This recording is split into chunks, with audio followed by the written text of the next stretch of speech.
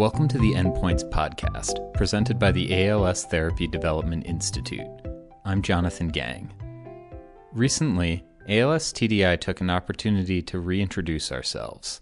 If you follow us on social media, read our emails, or check our website, you may have noticed that we have a new way of describing our role in the effort to end ALS, that we are the drug discovery engine for ALS.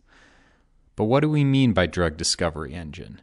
It means that our mission is to discover and invent new ALS treatments and work to advance those treatments into human trials, and to do it over and over again until there are treatments for everyone living with ALS.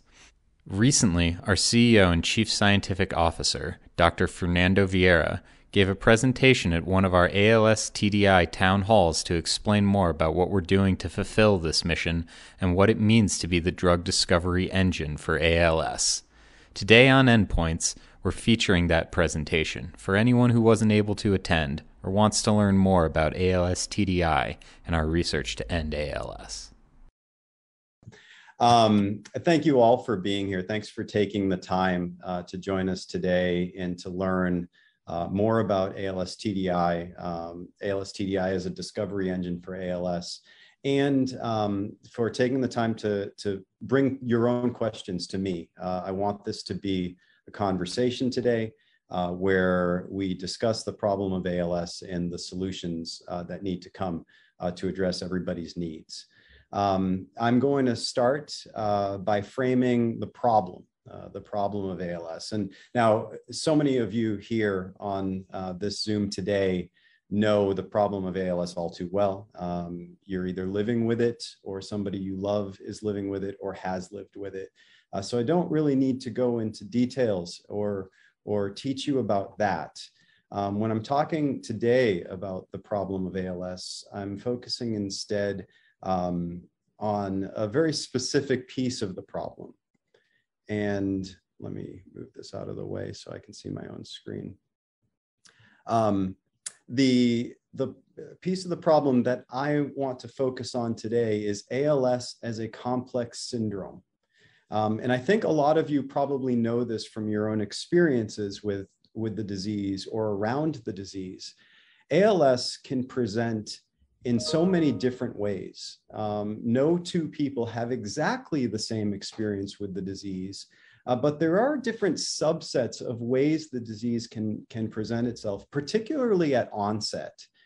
We all know that ALS, by definition, is a condition that affects both upper and lower motor neurons. So the upper motor neurons are the ones that take up residence here in the motor cortex of the brain. And the lower motor neurons are the ones predominantly in the spinal cord. And so for a person to have ALS, you need to have signs and symptoms that are tied to pathology in both of those major regions. And so that's what we see. But when a person is first diagnosed or first starts to have symptoms, they can manifest lots of different ways. You can have a person who has primarily lower motor symptoms in their limbs. You can have a person who has primarily upper motor symptoms in all of their limbs as well. You could have a person who has primary bulbar onset. There are so many different ways that the disease can present, such that it can even be named something else at the start of onset. It can be named progressive muscular atrophy or primary lateral sclerosis. But so many of these different subtypes ultimately can often end up becoming full-blown ALS, where you have both upper and motor neuron degeneration across your entire body. And so we don't have a full understanding of why this happens, why the disease manifests differently, why the disease spreads differently. It's an incredibly complex syndrome, and that actually makes it really hard to measure. And something that's hard to measure is then hard to determine if you're having a beneficial effect with a therapeutic. So that's one of the challenges that we face in ALS, sort of clinical heterogeneity. Each person with the disease has a different manifestation of it. When you take that problem further and actually look into the underlying biology of the disease, it's even more complex and variable. If we focus on only the subsets first of people with ALS who have directly inherited disease, so often referred to as familial ALS, we have a long list of genes which have been implicated. And this was reviewed well by Taylor, Brown, and Cleveland in 2016. This list is actually longer than this now, but I pulled this one because it actually does a good job of demonstrating or reporting on the functions of these various genes which encode for specific proteins. So proteins are the part of your biology that does kind of a job in your body. And those different proteins have these different jobs.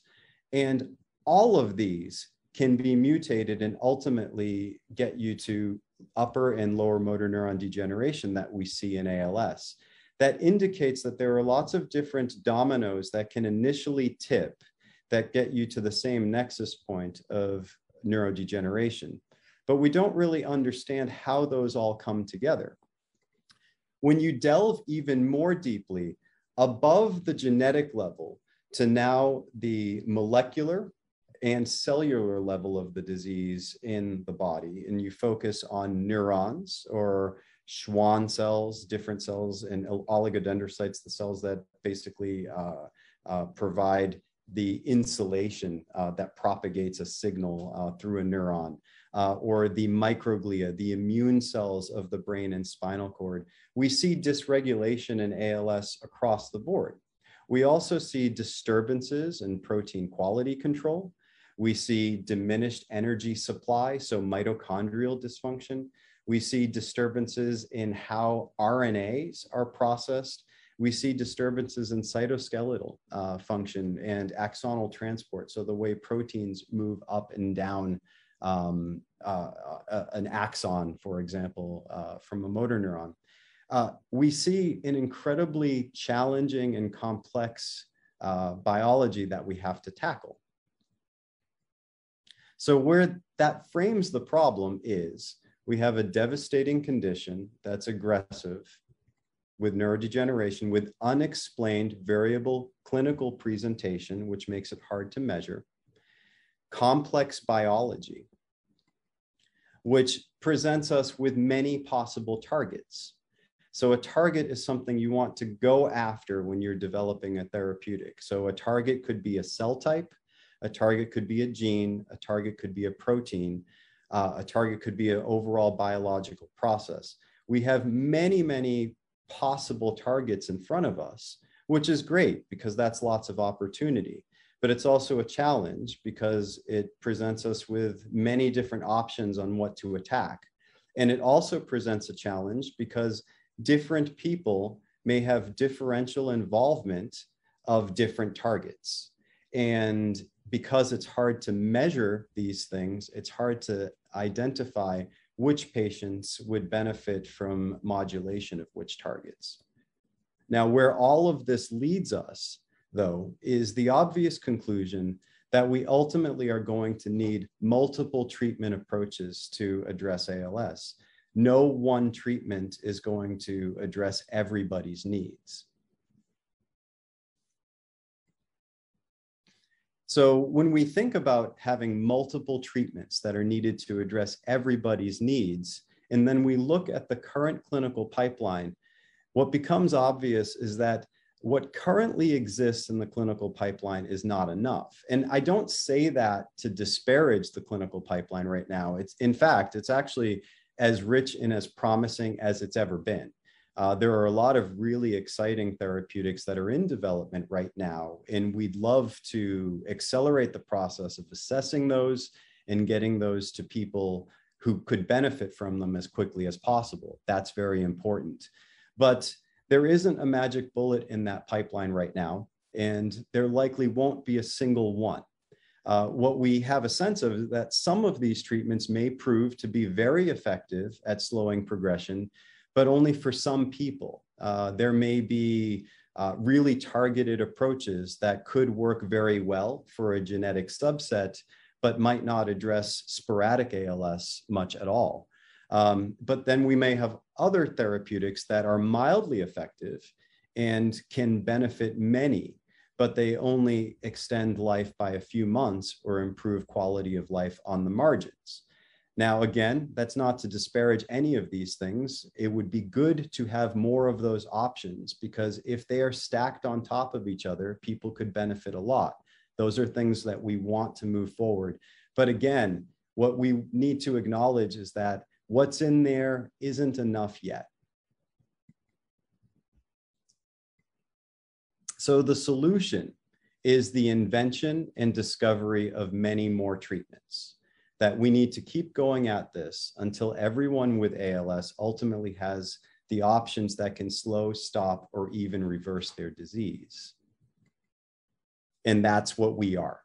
We're designed to be the organization that'll do that. We're the drug discovery engine for ALS.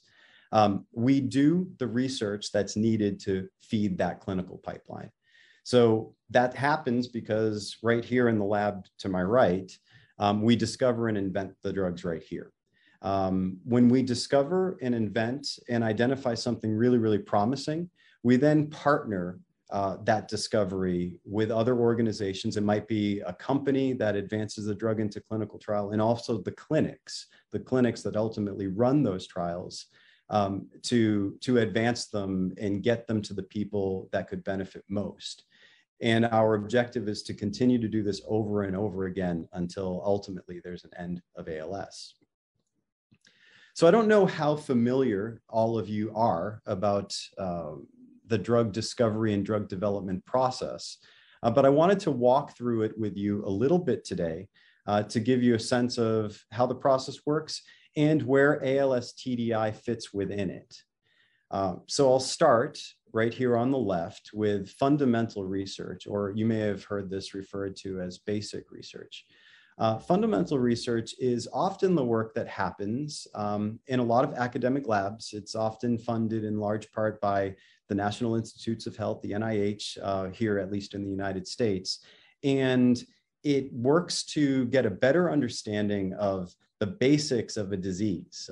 And by basics, I mean, I don't mean to say that as, again, in a disparaging way. That means we're trying to understand the processes involved in driving the disease.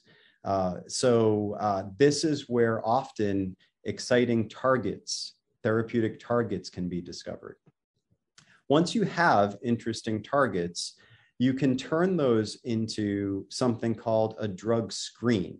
And that's where drug discovery happens. So you can build systems or assays that are designed to reveal molecules or treatments in mass, in scale, that have potential to modulate the disease. So you would basically set up a system that measures an endpoint that is interesting to you, that you believe is relevant to the disease. That might be something as simple as cell viability, so the ability of motor neurons to survive in a dish. Or it might be more specific if you have a target that you believe is interesting, that you want to activate or inhibit. You'll build a system that allows you to identify molecules or treatments that can inhibit or activate that particular target. But you tend to do that at some degree of scale. And you weed out the molecules that have no potential at all, and you select for the hits, the molecules that are effective against those endpoints. When you have those hits, you then advance those hits into what's known as lead optimization. And this is often work that happens in animal models. You can model a system in a dish, but those cells in a dish don't have a circulatory system. They don't have lungs. They don't have a liver. They don't have kidneys. They don't tell you the other things that can go wrong. And they don't tell you if a drug gets to the central nervous system if it needs to get to the brain or spinal cord. So ultimately, during the lead optimization stage, you want to identify a molecule that makes your animal that has a relevant disease maybe live a better and longer life in the case of ALS, or has improved innervation, or also at the same time demonstrating that you're hitting your specific target. And once you've gone through this step, you should reveal a lead molecule, a drug that you now intend to move to the clinic, but then you have to take it through the stage of IND enabling. And IND stands for Investigational New Drug. An IND is an Investigational New Drug application to a regulatory agency like the FDA. And what the FDA is looking for at this point is that you have conducted rigorous studies and built rigorous processes that allow you to turn your lead, your drug idea, into an actual product that's something that can reliably be the same thing every time you make it and behave the same way every time you make it, and doesn't cause major issues in larger animals, maybe like a pig or a primate. And then once you advance from that stage, you then move into clinical trials where the drug is assessed in humans. And so I want to tell you about which pieces of this phase sit within the four walls of ALS TDI that I'm sitting in right now. That's here. So we do the work that exists in this stage. We do some fundamental research. We do a lot of drug discovery and drug screening, and we do a lot of lead optimization. These are our core competencies. When we talk about the 25 to 30 scientists that are working at ALS TDI, this is the work that's getting done here every single day. Where we work with partners is when we identify a lead molecule. We're never going to have primates here in this lab. We're never going to have pigs here in this lab. We're never going to have a manufacturing facility here in this lab that would enable us to do IND enabling studies. So for those types of projects, we then find partners who we work with to execute those. We project manage it, and we pay for it, and we analyze the data and we make all of the decisions. But that's not done on site here. And then finally, we would partner our leads with maybe a for-profit entity or a larger entity that could then afford to execute the clinical trials that would happen at the hospitals, the major ALS clinics around this country and perhaps the world. So what makes us unique? Well, in the ALS space, we are experts in preclinical ALS research. And we have, myself, I've been doing it for 20 years. Most of the team that's doing preclinical pharmacology at ALS TDI has been together for more than 15 years. We understand these models better than anyone, or as well, or better than anyone in the world. We're only accountable to the ALS community because we're a nonprofit. That gives us a particular advantage. At least I view it this way. We never have to cater to a profit motive. Nobody will ever tell us we need to change our disease indication because ALS is not lucrative enough. We get to stick on this problem until everyone's needs are met. And that's the third bullet. We can work until a future is created where all ALS patient needs are met. And that's something special about this place that's been a driver for me to never leave until we get the job done. And I think that's the case for a lot of folks at ALS TDI. And finally, we aim to be transparent. I want to have an open dialogue with you about what we've done, what we've accomplished, where we are, and what we intend to accomplish, and our ambitious objectives. So this town hall is an opportunity for me to do that, to answer your questions and to share more details about what we're doing in our strategy. So to that point, what we've done and what we're going to do, our recent progress. Recently, drugs where preclinical research that we directly executed here helped to advance into human trials include AT-1501. That was a drug that we invented here, targeting an immune molecule called CD40 ligand that has now been advanced to the stage of phase 2 in clinical development for ALS. We're really excited about that. We also worked really hard with a company called Neurimmune, developing or preclinically validating a molecule that they invented at the time called Ni204.B, which is now referred to as AP101 and is in phase 1 ALS clinical trial in Canada. That targets misfolded SOD1, though it's not focused only on familial SOD1 patients. It's also looking at its application in sporadic ALS. Another drug that we indirectly helped to advance into human trials is copper ATSM. We did not advance this one into the human trials ourselves, but we did independently validate published studies of copper ATSM in animal models of ALS, specifically the SOD1 mouse model. And because it was the first molecule that we were ever able to replicate a published result, that gave it particular weight in the ALS community, and that helped Collaborative Medicine, Inc. To advance that, to get the support needed to advance that into human clinical testing. We're excited to have supported that effort, even though it wasn't a direct collaboration.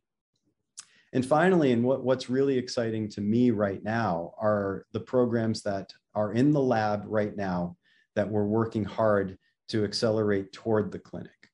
One are type 1 PRMT inhibitors, which we discovered by way of studying C9orf72 biology, and ultimately identified that PRMT inhibitors as therapeutic approach and PRMTs as a target.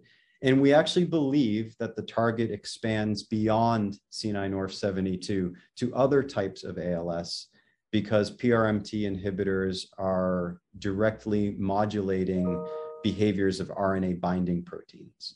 And so we think there's potential for that in sporadic ALS as well.